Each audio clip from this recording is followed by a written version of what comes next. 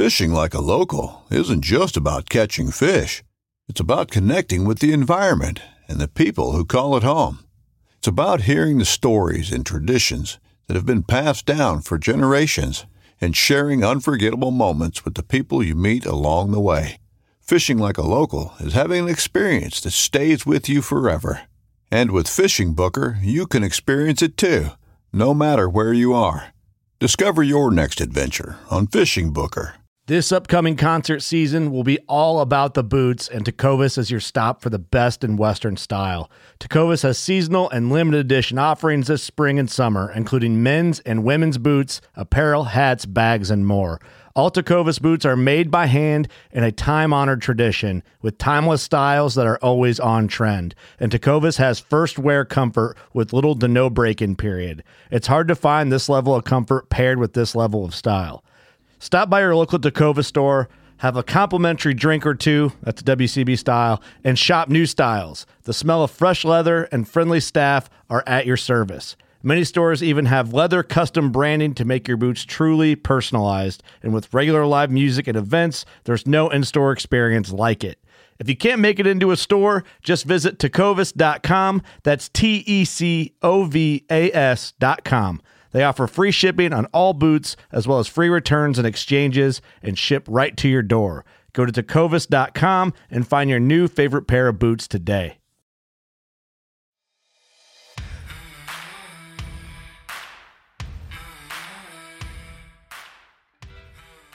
Welcome to the Oakshape Podcast. Today I'm sitting down with probably the strongest guy I've ever talked to on a podcast. That's right, his name's Brandon Lilly, former Power Strength competitor, Westside Barbell, if you know about them. We'll dig into that on the pod.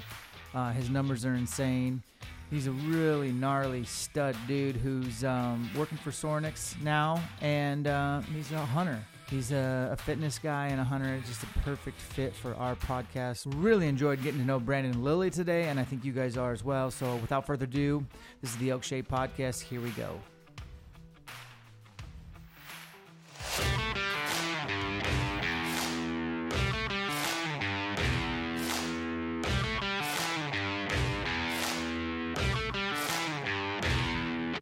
Welcome to the Oakshape Podcast Season 6 with your host, Dan the Fitness Man. Thank you for tuning in. We are excited to have you. This is the podcast that is dedicated to hard work, disciplined decisions, and year-round training in the pursuit of the best possible version of ourselves.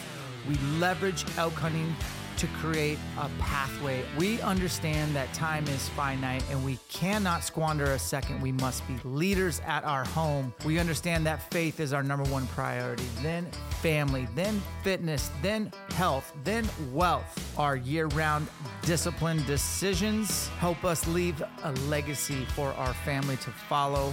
You will leave here motivated, inspired, and educated.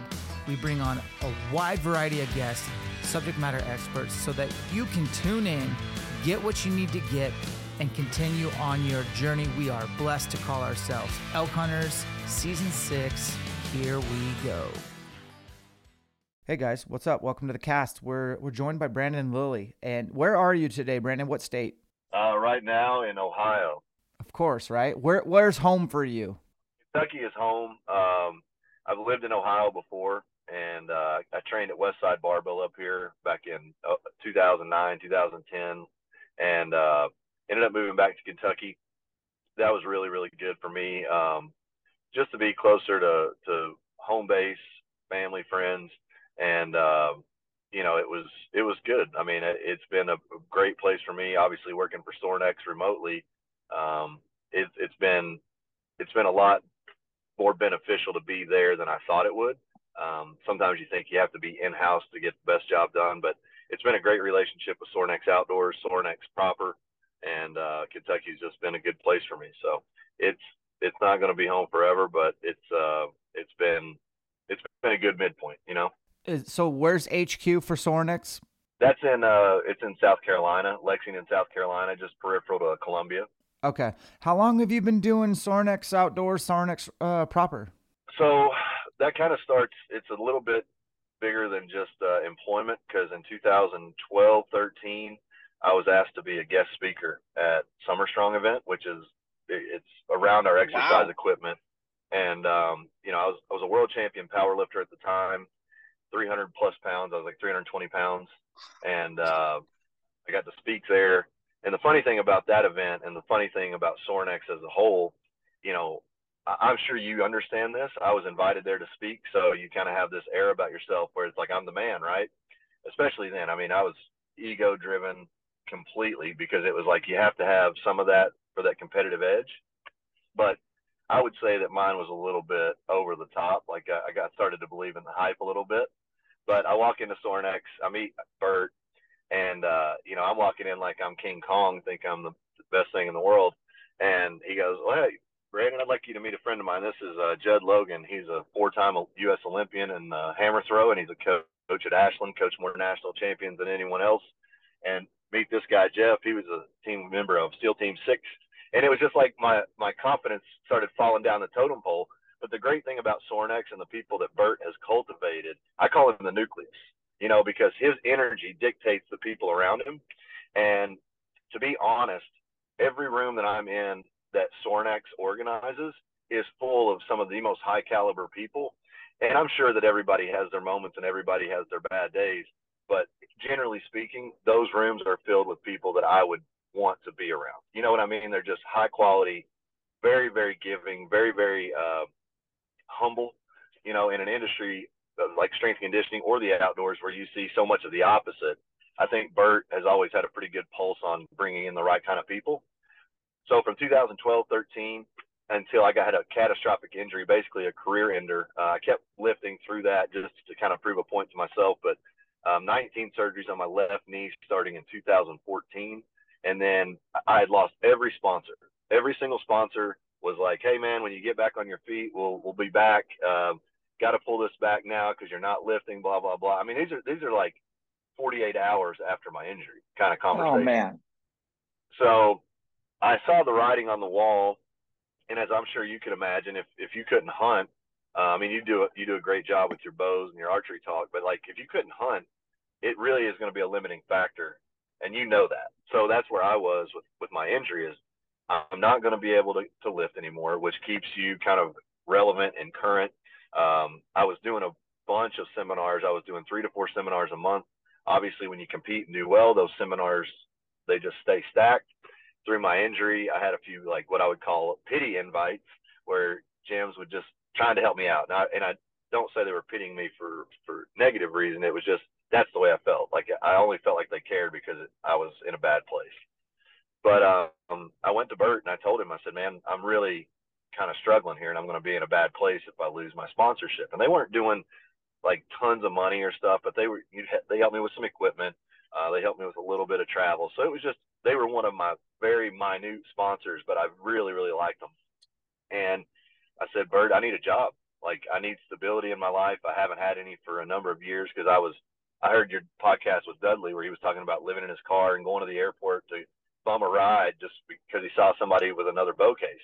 I was that guy. Me and a guy named Jake Anderson would drive up to Westside at 2:00 in the morning and to lift at 8:00. We would drive 3 hours, sleep for an hour, have breakfast, go train, do that 4 days a week. So I had that obsessive, I don't need a house. I just need a truck to get me to the gym kind of mentality. And that's who I was. So I told Bert, I was like, "That is what I will bring to you as an employee. I will give you everything I have. I just need to be able to pay my bills and know that at the end of the month I'm okay." Because I wasn't okay. You know what I mean? I was in a really bad place. And he said, "I don't know what we can do with you for sure, but I know how you are with people and I know your personality and I know that you're driven. So we'll figure something out." So literally, Bert probably saved my life. And what I didn't say before that, I've talked about it a little bit. This was just on the heels of hitting rock bottom, like literally not wanting to live anymore, not having any direction. So this is a call for help to Bert. And he didn't know how bad I was, like mentally, and just I didn't see a path forward. And as soon as he said, "You've got a job," I started to get a little bit of self-confidence back, started to think, okay, this isn't the end of the world. This is a bad chapter, but it's not the end of the book. So I started to work for Bert on the proper side, and that went really well. And then through him, I kind of reinvested back in the outdoors. And he just said, "Brandon, do you have any interest in being on the outdoor side of things as we grow this?" And I said, absolutely. I just want to be in it as much as I can because that's the only place that made me feel good again. You know, I'm a very competitive person. I'm a very driven person. I like to tinker and train. So the outdoors offered that through archery, that offered that through my hiking, that offered that through so many things and resources. Um, when I got hurt, I really started to develop an aversion to the barbell from a fear point. Like I just didn't want to get hurt again. So I started doing a lot of kettlebell, mace, body weight training. And that's where I found another evolution of myself. Like it started to feel really good again. And, you know, I've made peace with the barbell, so to say. Like it's not the outcast anymore, but I think it was it was part of my healing process. As silly and as cliche as that sounds, because people just regurgitate that kind of talk, it really was a healing process for me to even be able to train again. Like I just wanted to train and not dread it or fear it. And through the kettlebells, the mace, body weight stuff, hiking, rucking, I kind of built my body back to a point that's like, well, okay, let's see what you can do with a deadlift bar or a squat bar. So it's been a full spectrum turnaround to get to the place that I am now. But I want to give a little background on how I got to Sornex and the transition that Bert kind of stood by me through. Like he really knew that there were some ups and downs when he hired me. There were going to be ups and downs through my story because I was still trying to figure it out. But he took a chance, and I would like to think that, as you can see right now with the Shoot to Eat challenge going on and that going really well, and the stuff that Bert's done, I think it's paid off for both of us. So I'd hope Yeah. you would say the same. That's awesome. So, like, what exactly do you do for Sornex Outdoors now? What's your vision? And obviously, I'm going to circle back on Westside Barbell because there's going to be some listeners that just don't understand how insane it is that you got to train there. So, go ahead. What are you doing with Sornex Outdoors? What's the vision? My job, my job title is marketing and special projects, and Okay. what that really falls under is, you know, I'm used in media, collaborate with Ricky Hartzog and Bert and a couple other guys internally. We just look at the direction of the industry, whatever industry, if that's proper, if that's the outdoor side. We look at the players in the industry and we kind of try to weed through that. Like we talked about, you know, not everybody that has a high visibility as far as influence is a quality person. And one of my gifts, I think one of my strengths is I've lived a very diverse life. I've lived you know, I've been in the darkest bars with the meanest looking guys. I've been in the high end business meetings wearing a suit and tie. You know, it's like I've lived a multitude of lives in one. And probably my saving grace and my best benefit is I've always had a strong gut feeling about people. And I don't extend favor to someone until I've actually shook their hand and looked them in their face. Like I don't jump. And I mean, you would even might say that with ourselves, with you and I. Like when we met at TAC, it was like, okay, this dude puts out like to me, what I felt from you is you're exactly what I see on the line. Otherwise, like I would have had a harder time doing this podcast. You know what I mean? So that was great, but that's kind of my job is I feel people out. I get to know them, talk to them, and my first priority is how can I help you? Like I want to help Mm. you because in the end, Storenex doesn't make or break if you do better or you don't. But if I can help you down the line somewhere, and I'm not saying like I'm doing it for reciprocation, but most people that you do right by do right by you too. And that just has that philosophy and that approach to things, the I can wait for the benefit if there is one and I don't need one versus when I was powerlifting, it's like, get it all right now. Got to have it, got to have it, got to have it. And that just made me feel gross once I got injured and I got to look back on how I did things like bouncing from one company to another as far as sponsorship, you know, looking at money as the only objective versus integrity. So when I got hurt, I felt like that was a little bit of my karmic effect coming back around to like, hey, dude, you can do better than this, but you've got to struggle a little bit before you can figure out what better is. So when I got with Sornex, Bert became like a real mentor to me, kind of a lighthouse in the way he conducted himself. So that became how I tried to operate so that we were on the same page and we worked in the same fashion and organization. But that's what I do is I really connect with people, connect with brands, try to find people that are super interesting that nobody else cares about and help them get two steps forward by sharing a story of theirs or sharing their post. Like that's what gives me the most satisfaction from just a human standpoint is to shine light on people that I know have value that just can't get looked at because the bullhorn's always overcast, and that's because I've had people that did that for me, people that opened doorways for me. Freaking Levi Morgan calls me and he's like, hey man, this is 24-hour notice. He said, hey man, love you to come down here to Texas and hunt Cactus Jack Ranch with us. And it's like, okay, that's an amazing phone call in and of itself. But I look back at our relationship and there's 3 or 4 things that we've done mutually along the way. And it's like, okay, this is awesome. But it was never, ever a thought in my mind that would be the outcome. And it's just, to me, the more that I talk to people, the more I actually hear what they're saying. I try to speak a third of what I listen. I try to figure out what people are actually looking for, what they actually need. Because when people, like, for example, on the sales side, if somebody says they need a home gym, well, I could sell them the biggest rack, the most expensive accessory set in the world. But if I say, what do you like to do? And they're like, I like to do kettlebell work. I like to do body weight work. Well, I just sold them $10,000 worth of stuff they don't want or need. So understanding people's wants, understanding what they actually need, and then helping them kind of figure that out along the way best I can, even if that cuts my own throat to help them get forward right now, it'll always come back in some way, even if it's not from them in the future. I've kind of built myself around that. That's awesome, man. I really like the fact that you do put a lot of light on other people. I've seen it. I follow you on Instagram. I see it seems like majority of your content is sharing really cool stuff that I didn't know about from other people. And, you start putting others first with good intentions, and it's going to reciprocate whether you want it or not. The other day, my wife was yelling at me because it is elk season, Brandon, and I do have like a little I have an archery shop, but I don't. I want to say I do not have an archery shop, folks, but my dad, my 17-year-old nephew, my buddy Josh, Jake Webb, my former cameraman, they all come piling in this time of year. And I'm like, okay, you need a pair of boots. I got you. You need a new backpack. I got you. You need a tune. And Alicia's like, Dan, you just spent all week helping everybody. And I'm like, I love it. And I really do. And she's like, yeah, what's in it for you? And my wife's not like that, but she was just like asking me like straight up, like, and I'm like, I don't know. I just makes me feel good. And that's what I've decided. Like, why do I work out all the time? It makes me feel good about myself. It has other benefits, but I've distilled it down. I'm 42. We do things that make us feel good. And if you can do good things for other people, it will make you feel good. I promise. Well, and like I said before, when I was powerlifting, even in the gym, like Westside Barbell, those are your teammates, but they're also your fiercest competition. So yeah. I came from a very, very competitive background. From the time I was young, I was a little bit different because I was an athlete, but I also read a lot. I played chess. So like my friend groups were always kind of like opposite ends of the spectrum.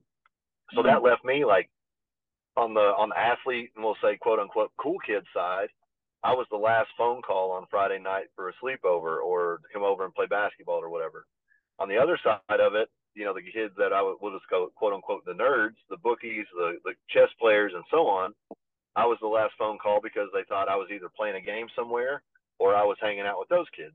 So I was always kind of a loner, but that kind of let me be an amoeba and just bounce around wherever I needed to. But it's funny that high competition drive that I carried all the way through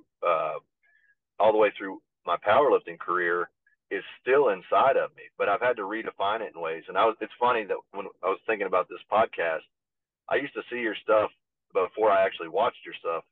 And I was like, I developed this like competition mindset against you because it was like, okay, Sornex Outdoors, we got to be against the world, because that's kind of how I think about things. And it's like, this guy wants to talk workouts. We gotta go after him or go after him. And it's like, that's such a toxic way to think because obviously I say that as myself because it's what nearly killed me because I wanted to compete so much, so often. I made everything, like personal relationships were a competition. Like people I didn't even know became competition. So for me to really kind of look at myself as a man, look at the things that I had done that put me in a place that possibly got me injured. And I'm not saying that being a bad person got me injured, but that constant fire, that constant drive to do more and more and more, to the point that when I won a world championship, I mean, I'm having my hand raised on a stage that I never thought I'd be standing on. And I was pissed off because I didn't do 2.5 more kilos because I believed that was my potential.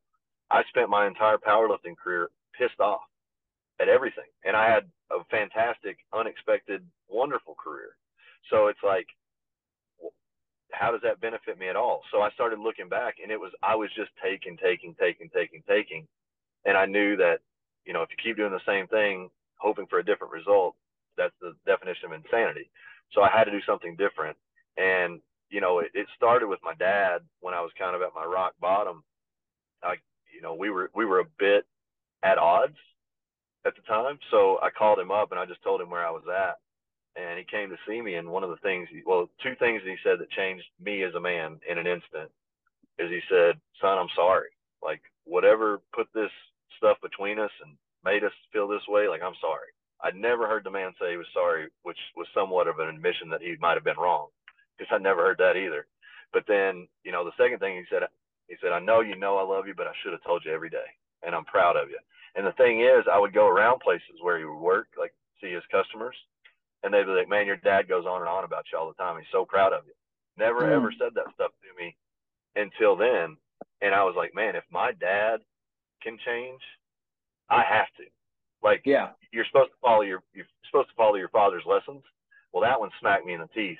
So I didn't know what that was. I didn't know what that would be, but it just started to work out that, like, a guy hit me up on Instagram. Hey man, I'd love to work out with you one day.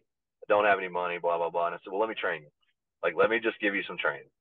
And kids just started flying, like doing so good. And I was like, okay, that's the pebble in the pond. Let's let these ripples start working. And it just snowballed, and everything in my life became a dedication, probably to the point where it's a detriment to the people around me sometimes, because, like, you give too much of yourself. You know, you give too much of yourself. But, like, 32 years of my life, I did nothing but take. So I still got some work to do. That's powerful. So Westside Barbell is a location in Ohio that you cannot sign up for a membership. It's the mecca for powerlifting, and you can only get access to Louis Simmons and the squad via invitation only. And you trained there for for 2 years. When did you get your invite? How did that go down? Let's get into Westside a little. Yeah, so it all started around 07, 08. I was really just kind of in a place where I was making a good living. I had everything kind of in order, and I was just powerlifting because I loved it and I was good at it. More so that I was good at it and recognized as good at it than I loved it. I just like training. So I started doing some meets, started doing pretty well regionally, a little bit bigger than regionally. So I went to a pro-am, and all the Westside guys were there. And I mean, I was a Westside diehard. Like, I'd watched every video. I owned Louis' training videos. I'd talked to a couple of the guys online, which at the time, to me, you know, if I was a basketball player, it would have been like talking to Michael Jordan. You know, I'm talking to the world record holder in my sport. And that was Greg Panora at the time, and Luke Edwards, another one, AJ Roberts. These guys were at Westside, and they were people that I looked up to and respected as lifters. And all of them were encouraging me, like, you got to keep going. You got to keep going. You got to come up to Westside sometime and check it out. And anybody can go there for a day. You know what I mean? You might even be able to go there for a couple of days or a week, but you know, that door closes at some point. So I went up there to visit, had a good breakfast with Louis. And I'll tell you the thing that Louis told me that changed my whole outset.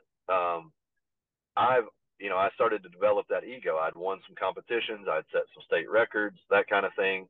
And, you know, it's like I was the big dog on the small mountain. So I walk into breakfast with Louis at Bob Evans. That's what he did every morning. Monday through Friday, he had breakfast at Bob Evans. So we met him there. It's like 5:45, 5:50. It's just me and him and Jake, the guy that I would ride up there with. And he goes, Brandon, what you squat? And I was like, I just squatted 900. And he goes, what'd you weigh? And I was like, 275. Or I'm sorry, at this point it was 750 that I squatted at 275. And he goes, well, I ain't going to cut it. I got a 181-pound woman named Laura Phelps that squats 775. And it was like, you know, a lot of people would have gotten mad at that, I think. Like, they would have been insulted. But I was like, no, that's the man telling me it's not good enough. So that began a 6-week training cycle I'd already been doing 6 weeks prior, but he kind of finished my cycle into a meet. Right. I squatted 750 the last meet, and in 12 weeks I squatted 900 under his tutelage. Holy crap. Yeah, and it was just because I had been training too heavy, so I was depleting myself going into the meet, because the numbers I was hitting at 6 or 7 weeks before the meet would indicate like an 825 or an 850 squat. But by the time the meet came, I thought, you just have to be a battering ram and train as hard as you can, as heavy as you can all the time. But it's optimizing what is heavy. It's optimizing the rep scheme and figuring out how much weight to make me better tomorrow and how many reps to make me better tomorrow without destroying the day after. You know what I mean? And Louis just kind of helped me find the science in that through percentages and waves and things. He was at the meet at the Pro-Am that I referenced earlier, and he said, "Good luck." And I said, "I really don't think I need it. I feel really good." And I felt fresh. I felt clarity that I'd never felt on a meet day. I squatted 900 pounds. I set a bench PR, and I set a deadlift PR, and I set a total PR, all while Louis watching. And Louis comes over to me and he said, "I can tell you listen. Why don't you come up and have a tryout and see if you make it?" Well, that went well. I got the invite. I'd lost my job during the recession of 08 and everything. So like life hit the skids hard. I went from, like I said, making really good money, new house, new truck, to like, you have no job, sleeping in my truck kind of thing. And that all led into going up there, and just like, that was my only purpose. That was my only vision, was to be the best in the world that I could be. And I got up there, and for better or worse, because of all those struggles, I got better as a powerlifter, but I regressed as a man. And part of that was Louis coming to me one day, and he said, I'd won a bench meet the day before. I'd won the meet. And Louis came to me the next day and he said, "Brandon, I think you're distracted. I need your key." And I didn't understand it, because it's like, I'm winning, I'm getting better. Like, what is going on here? And he said, "I just think you need to get your head right and come back, because you're a distraction to your team." So I was like, well, screw that. So I called him. I made a couple calls and got into a gym just across the way from Columbus, that a few guys that had trained with Louis maybe butted heads, or just, didn't quite fit the mold anymore. One of them, longtime legend, ended up over there. So I started training with them, and I actually got better. I think I was the first guy to leave Westside and actually get better, like markedly better. And that is where some of that ego stuff came in, because instead of thinking, man, Louis got me to this point, and him kind of giving me a wake-up call was the genesis of me getting even better, it was like, I don't need that guy, screw that guy.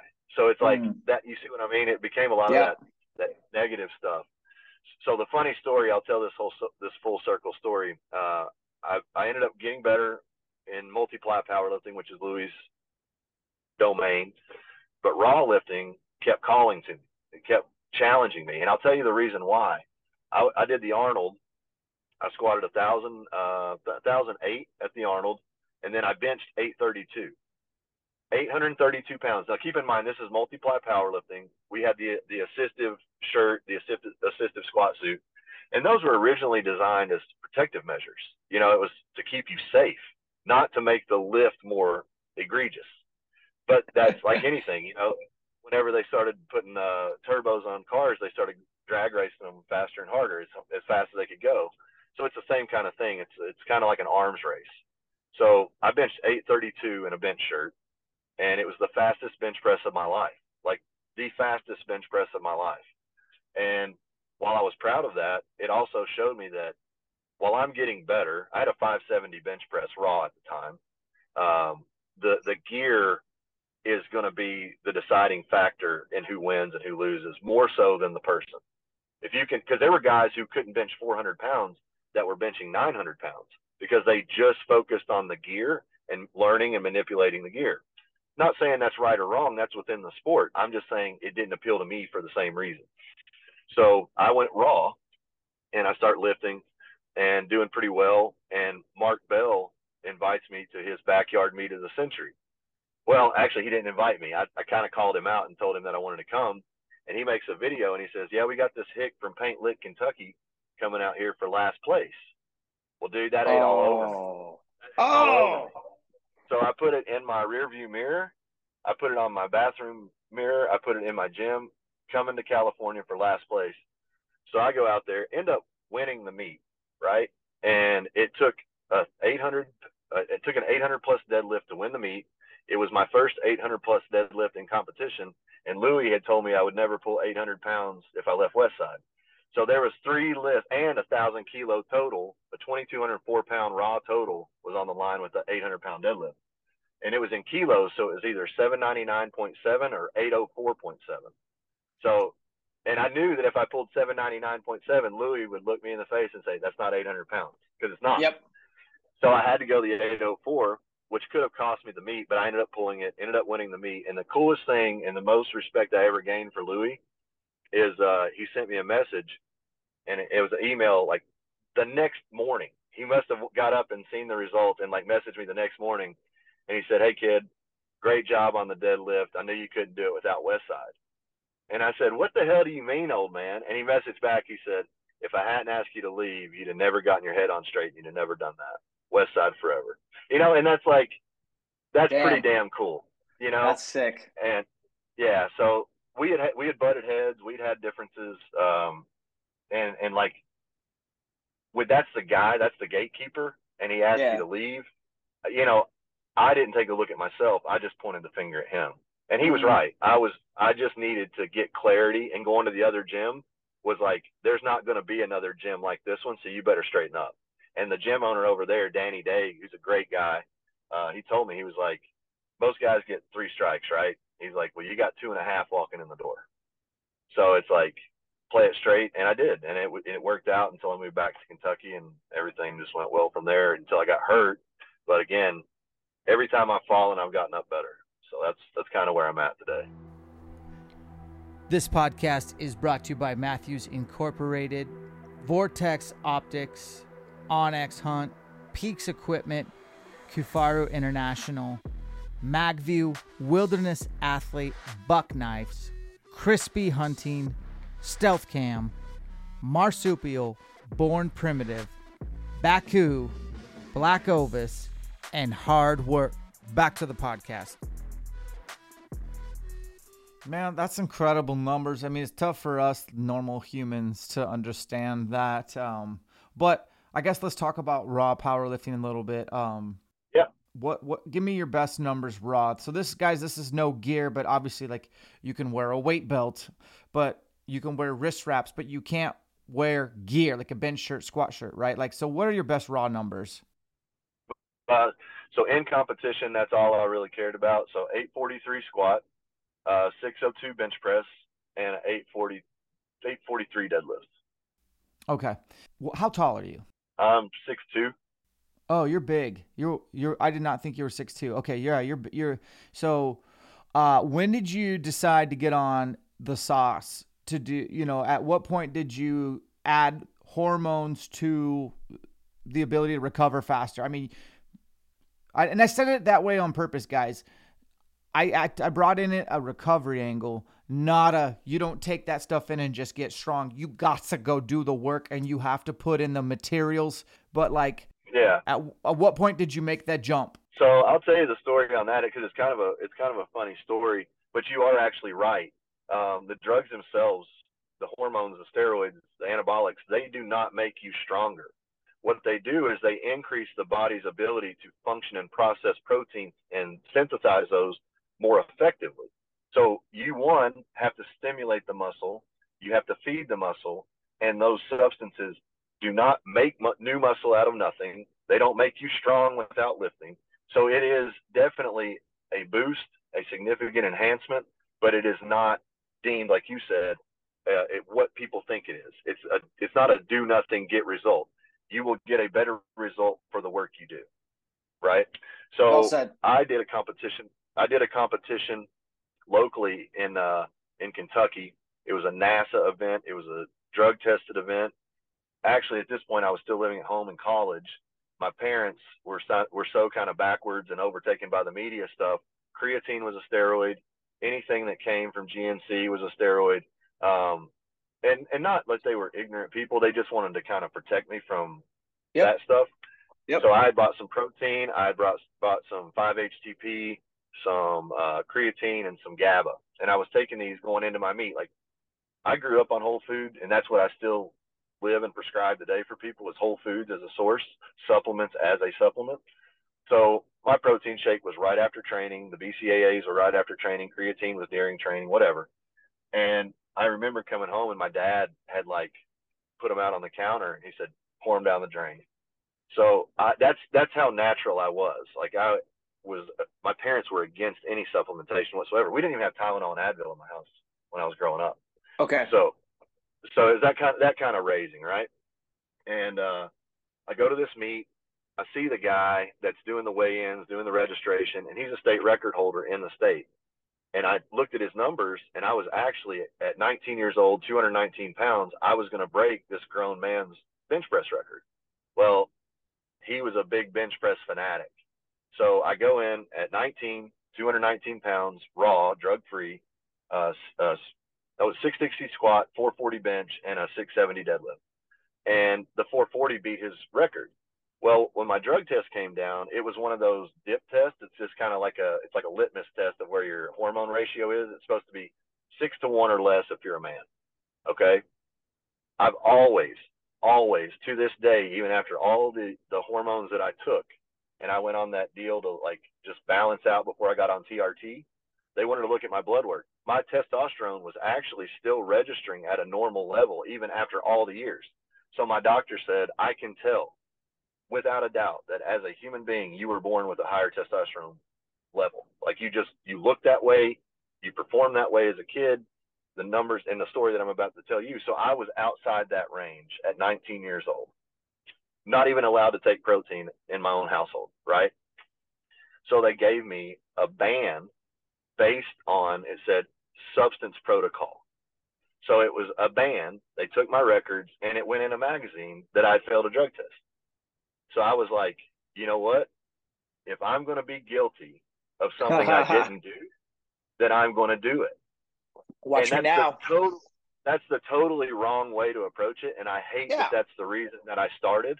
But I was a pissed off 19-year-old kid that just busted his ass for a record that was taken from me over some guy that got mad that I beat his record. I believe that. I won't say that that's what I believe, but I think that, you know, he probably made a bigger stink about it than it had to be. You know, like, it embarrassed me pretty bad, you know, as a 19-year-old kid coming into a sport, and somebody says you failed a drug test, and like your parents are there, and they made you throw away your protein. So now they think I'm lying. So it was just a bad time.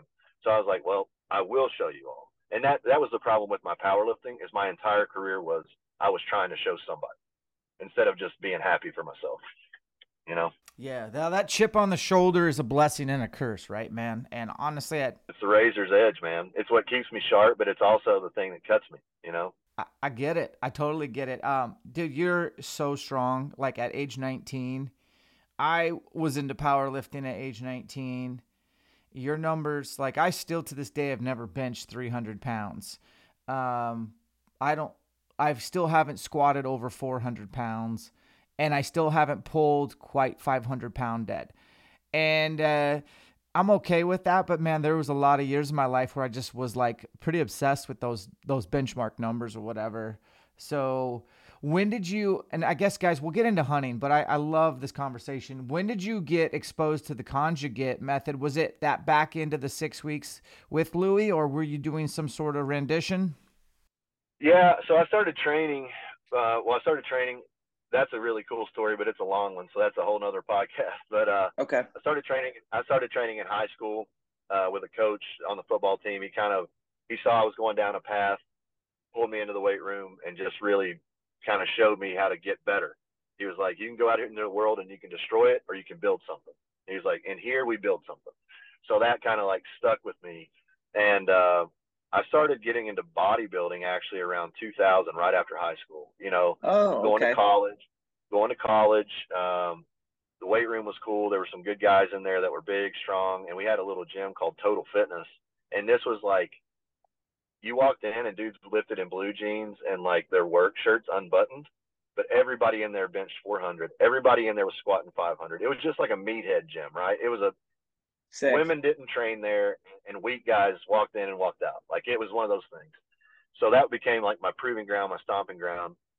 And the coach, the owner, Robbie Burns, was the guy that introduced me to the conjugate method. I didn't train with him for about 3 or 4 years, but around 2004, 2003, I started seeing in the back they were doing the chains and the bands and all this stuff. And he'd always walk down by us and be like, bodybuilders, you know. So one day he challenged me because I was a strong kid.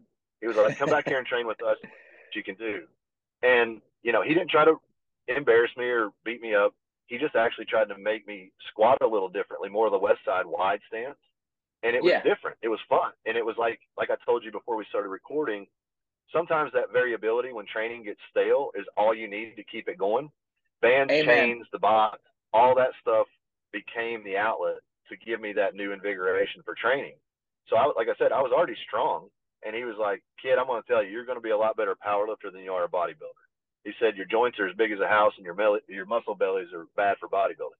So he was like, let's get you under some weight. And that was the best thing ever. He was like, he's a pipe fitter and welder and hard-nosed dude, but just like generous as hell. Like, the foundation of everything I ever became started with a 5-year journey in his gym, you know? Man, that still, I don't know, Brandon. I guess your numbers, it's hard for me to wrap my mind around some of your numbers, specifically age 19, bench pressing that much weight. And then to obviously pull, wow, just your numbers are insane. I guess let's talk about CrossFit a little bit, because I definitely get shoved in that CrossFit corner because people see the style of training I do nowadays. And I wasn't always into CrossFit. In fact, I was the biggest critic of CrossFit in 2006.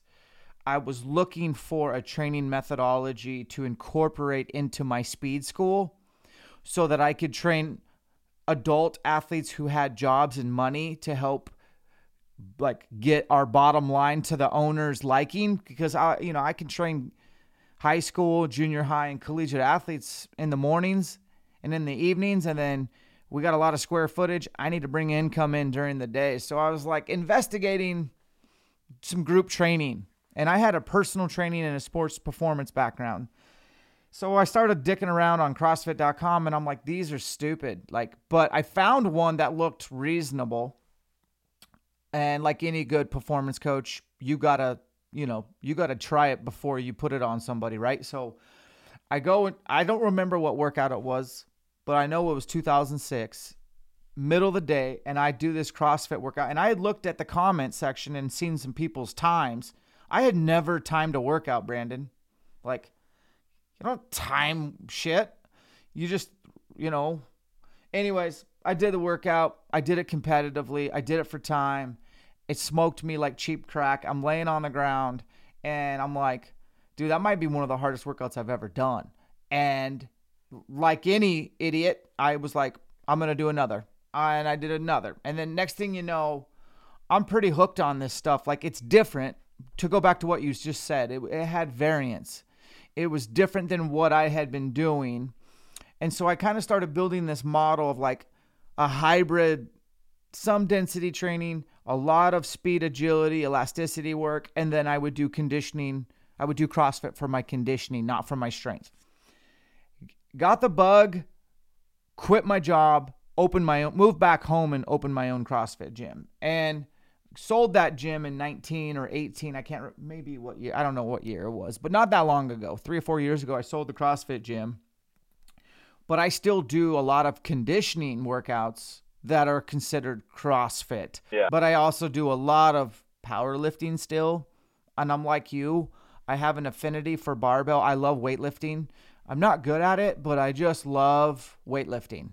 I think it's like awesome to express that strength really fast and efficiently and move well. And then I just got a lot of love for powerlifting. I don't do a ton of it, but I love a barbell.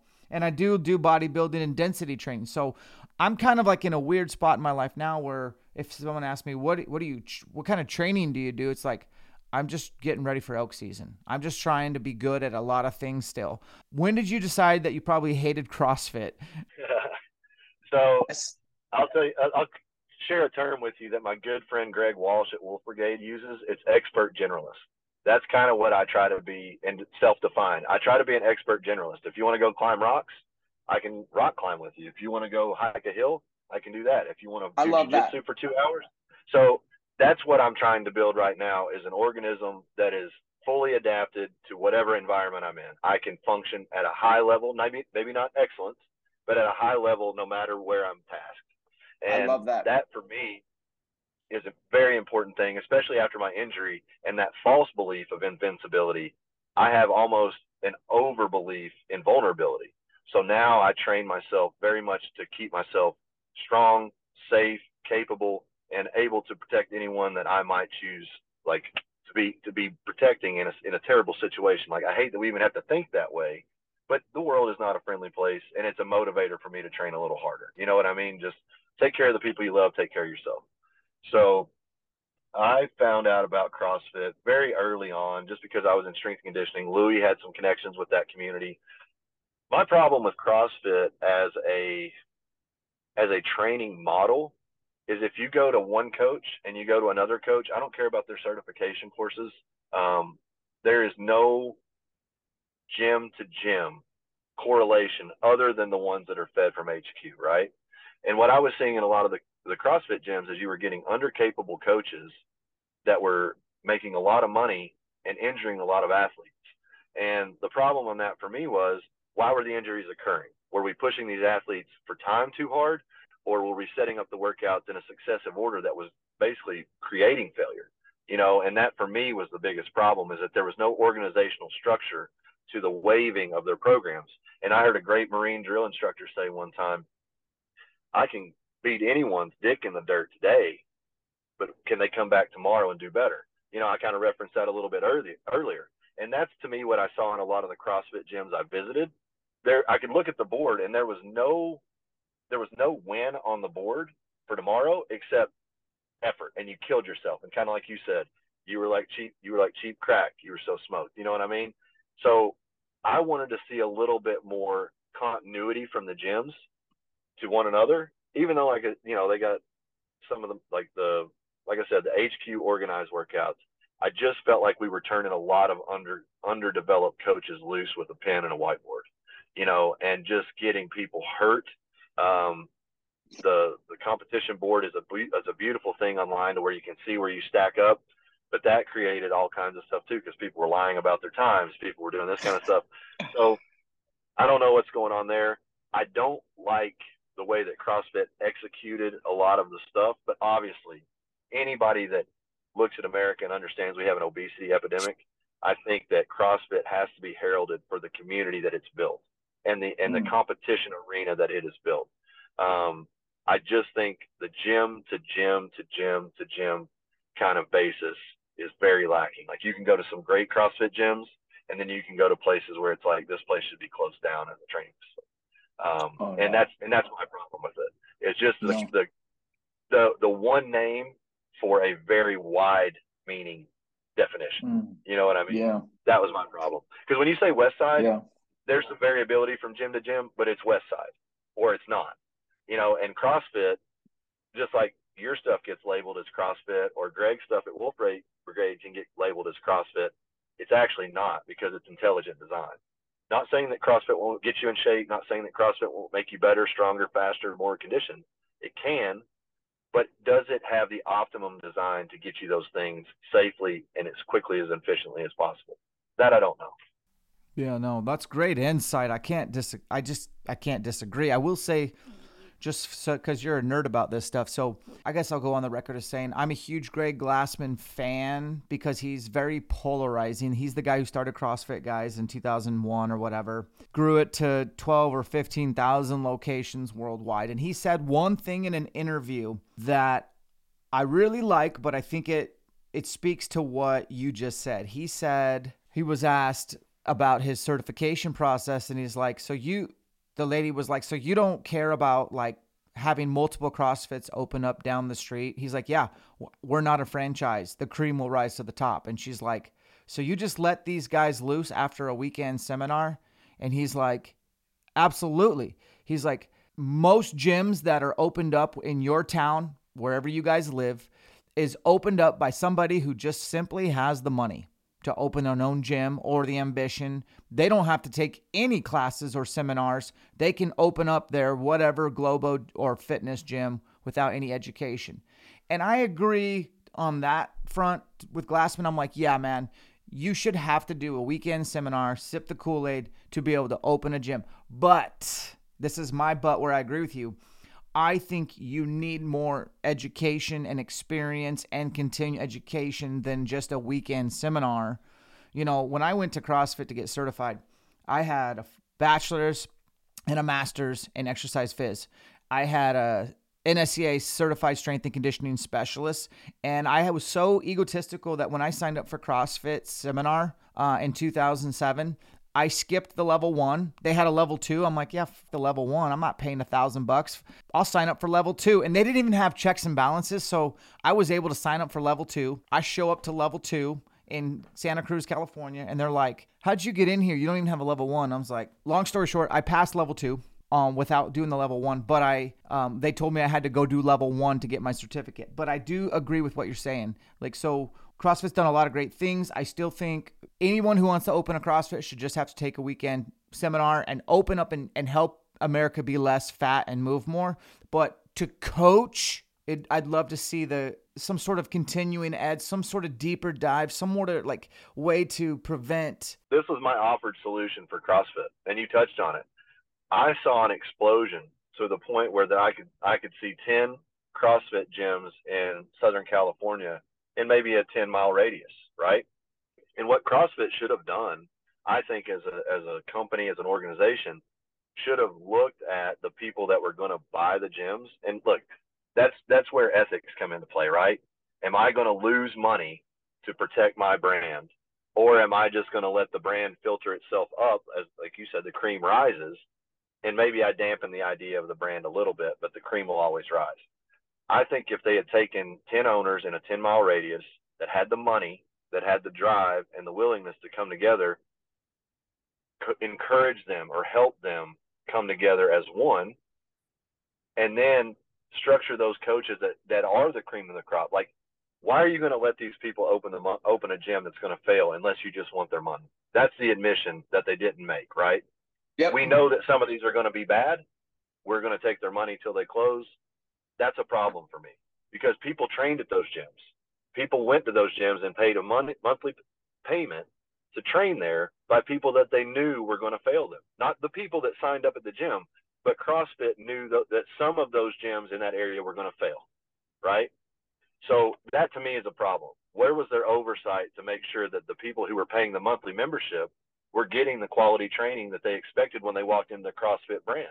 That for me was the biggest letdown that CrossFit could have done better on, was they could have found their coach. If they can track you in every workout you've ever done, they should be able to track the performance of their coaches. You know, those people that get online at CrossFit and they fill out their times and they fill out their workout of the day, add one more question. Who was your coach? One more question. How was his performance? How do you like him as a coach? Get feedback on a 1 to 5 scale from all your coaches, and then start rewarding the good ones, weeding out the bad ones. You've got a much tighter ship now. You've got a much tighter brand and a better brand. But I don't think CrossFit ever was designed to be that. I think CrossFit was designed to make minimalist workouts sexy, because they can outfit gyms quick as hell, cheaply, and get them open, get them turning, get that franchise fee. And again, this is all speculation and observation. That's what I do when I look at a business. I look at how an individual store operates, and I look at how the conglomerate operates. The individual stores, you'd never know what you're going to get. The conglomerate is making a shit ton of money. So where's the discrepancy there? How do you have an inferior product at times that's still successful at large?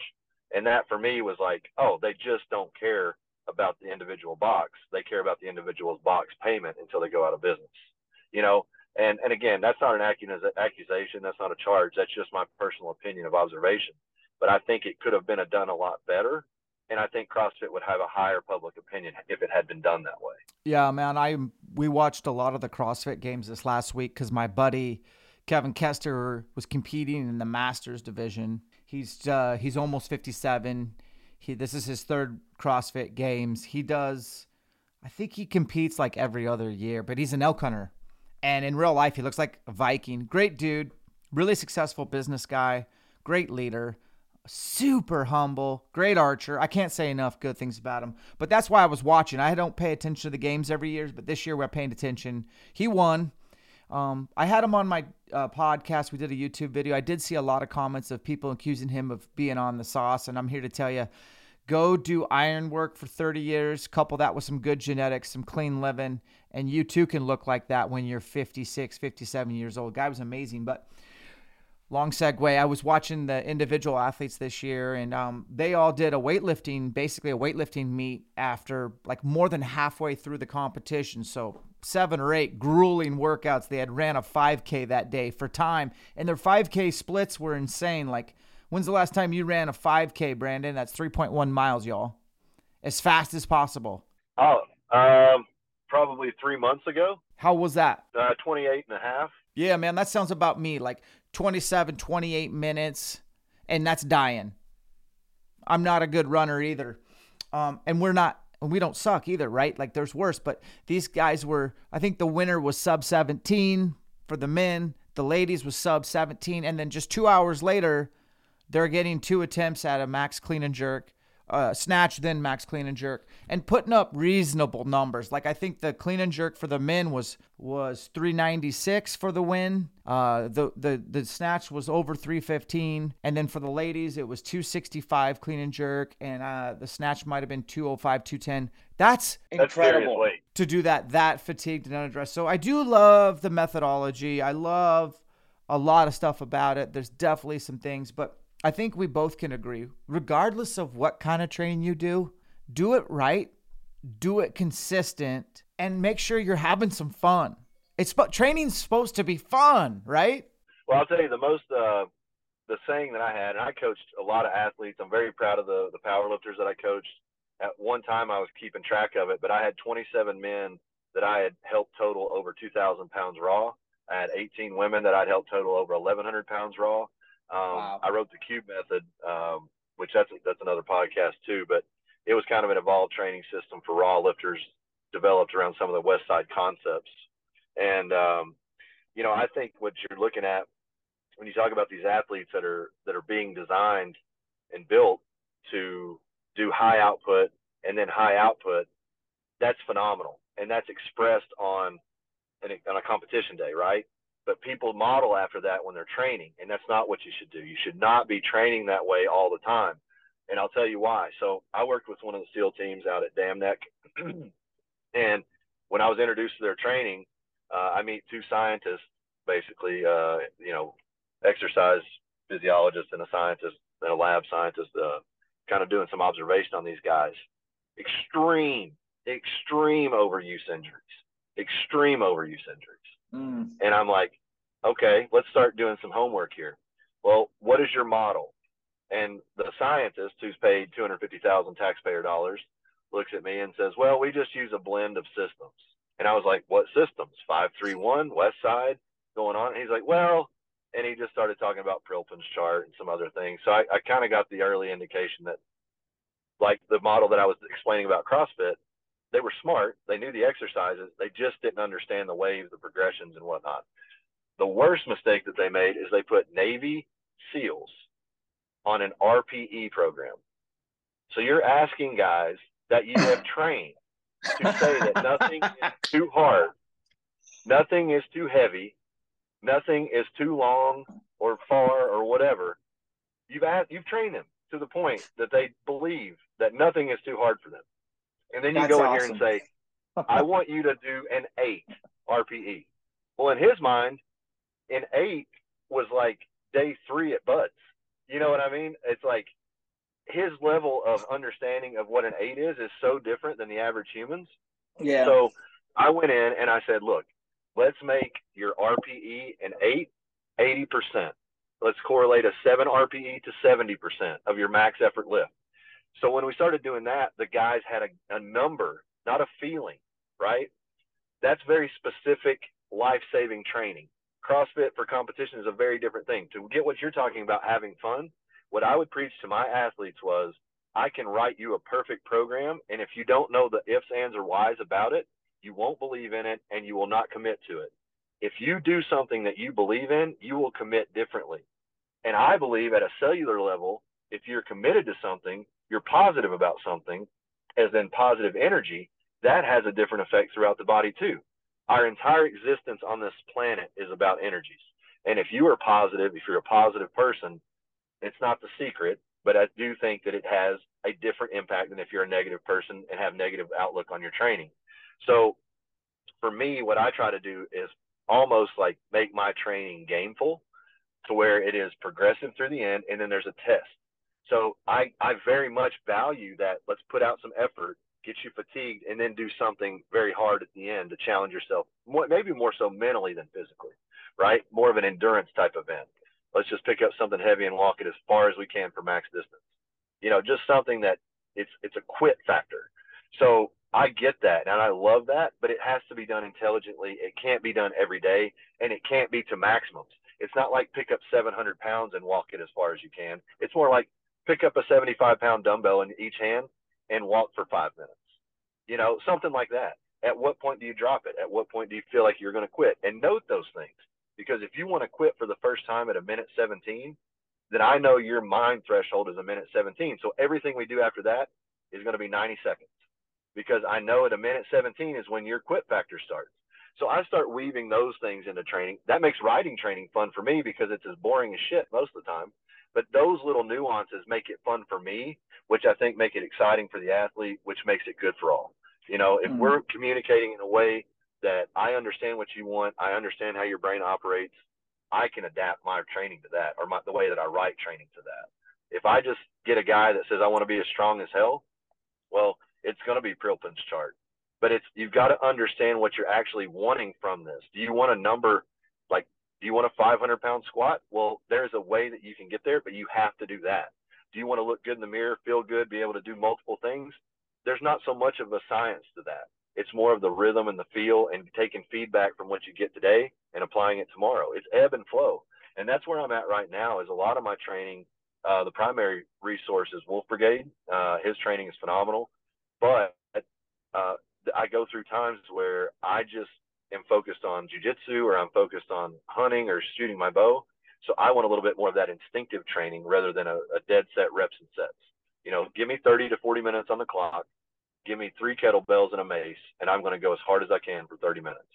I don't see a negative in that output. My body is improving. So I think people over-science themselves sometimes when they don't need to. But if you're a competitor, you've got to be precise. Dude, Brandon, you're spitting fire today. And I love that you have in the trenches experience being an athlete, and in the trenches experience being an athlete's coach and helping people accomplish. That's awesome. Here's where I want to finish, man. Love talking to you. I knew this was going to be fun. What do you got planned for hunts this year? And are you coming out west for any of them? And what's your approach to that? So got a bear hunt this year. In Washington and Idaho, going to split a couple of days each place. And then a lot of pig hunts. Like, pig hunting has become my favorite because of the recurve. I really wanted to improve myself as a hunter. That's the only reason I picked up a recurve. I became a better shooter, and if I get to 60, everything's dead.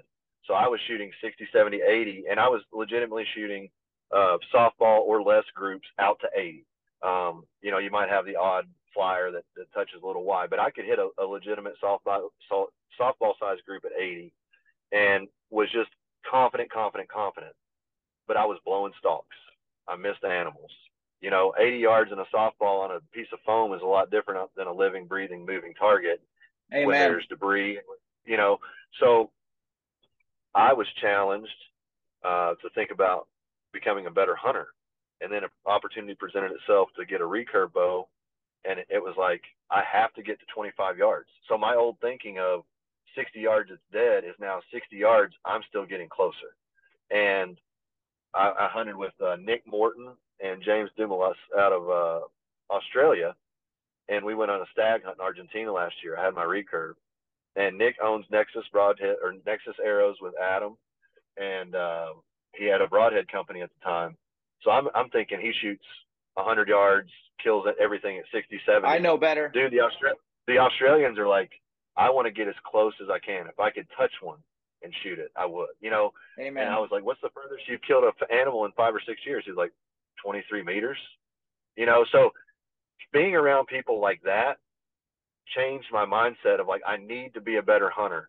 And again, to go back to my wrestling with the ego, if I'd had a compound and there was a 180 whitetail or elk or mule deer or anything at 40 yards, I'm shooting it, even though I told myself convincingly 25 and in.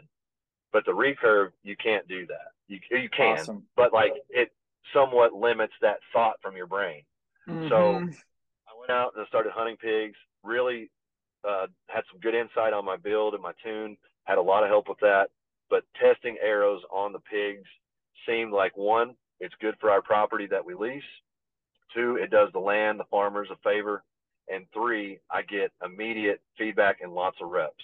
Amen. I didn't want my first attempts to be on a whitetail or something like that where, oh my God, my equipment was awesome in the backyard, but it wasn't the right head or it wasn't the right tune or it wasn't this or that. So the pigs offered me a really good way to build some confidence in myself in the shooting with the recurve, but also just getting closer to animals and in that contact. I shot pigs last year from 1 foot all the way back to 19 yards.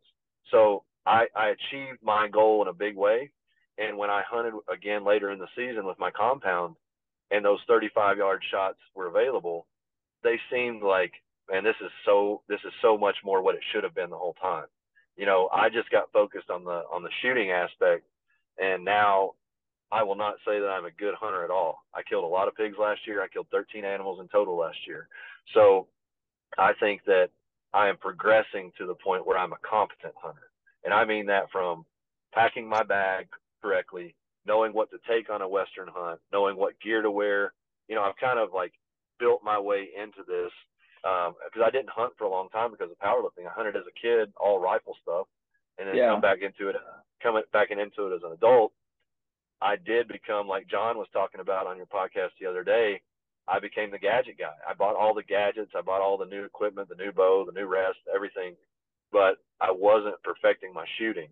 And the other benefit that I did get better at my shooting, I stopped shooting as much because if I wasn't perfect, I would stay outside all day. You know what I mean? And that became the other obsession. And to quote Tom Clum Sr., who's a great recurve guy, he does the method technology or method technique for recurves. He was talking about, he said, you know, the cool thing about a compound is when you shoot and you hit the X, you're like, oh, I was supposed to do that. When you do it with a recurve, you call your buddy and say, hey man, I hit the X. You know, it's like, it's a little bit more forgiving. That was appealing to me. The hunts was obviously appealing to me to gain experience as a hunter, but nevertheless, pigs, bear, 3 to 4 whitetail hunts. Still trying to pick up maybe a cow tag or something out west, just to see. But last year was massive. I went to Africa. I went to Argentina. I did like 8 hunts and out east. I went to Big Chino out in Arizona.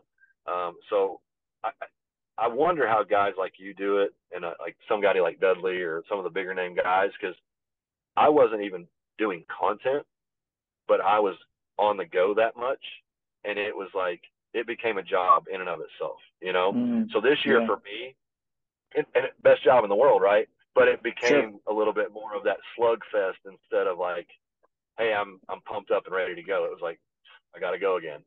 So this year I wanted to take a step back. Pigs, get better there. Whitetails, focus on that. See if I can get a cow elk. And then next year I'm going Argentina, Africa, and then maybe west again. So that'll probably be my rotation. 1 year will kind of be a bigger year, and the next year will be a little quieter, whitetails, turkeys, pigs kind of thing. I like that. Yeah, it satisfies the itch. You know what I mean? At least thus far. And like you guys, I didn't grow up around elk and mule deer, so I am fascinated by them. I admire the shit out of them. I killed an elk out at Big Chino 2 years ago, but you know, for me, and I'll answer a question that John was asked about the elk or the whitetail.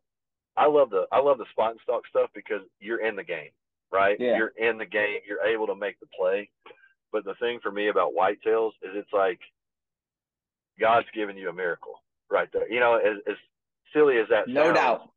No doubt. Set up and to be there and to have this beast walk out into the woods to you is just a different feeling than being able to walk up to it. And both of them are amazing. Both of them take incredible discipline in different directions, really. But man, there's something magical to me, and I think it's just that long-standing response of when you hear those limbs break and you hear those leaves rustle, dude. That is my elk bugle. You know what I mean? I just for you guys get fired up by that.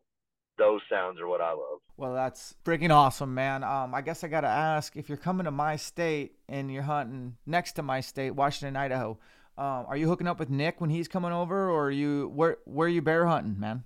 I don't know exactly. I'm going with the guys, Bear Country Outdoors. Benton's the guy over there. So I'm not exactly, we talked a little bit about it yesterday. I don't know the exact area. I think it's a family place that he's got.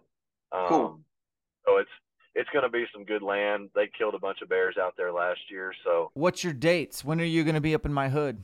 I am coming up there right around the 1st of September. So I'll make sure that I reach out to you and let you know my whereabouts. If I can make any time or effort to get over there, I will. Okay, cool. Yeah, September. I know I'm not going to be home. I'm going to be gone. The yeah. You're going elk hunting. I'm gone. I'm out.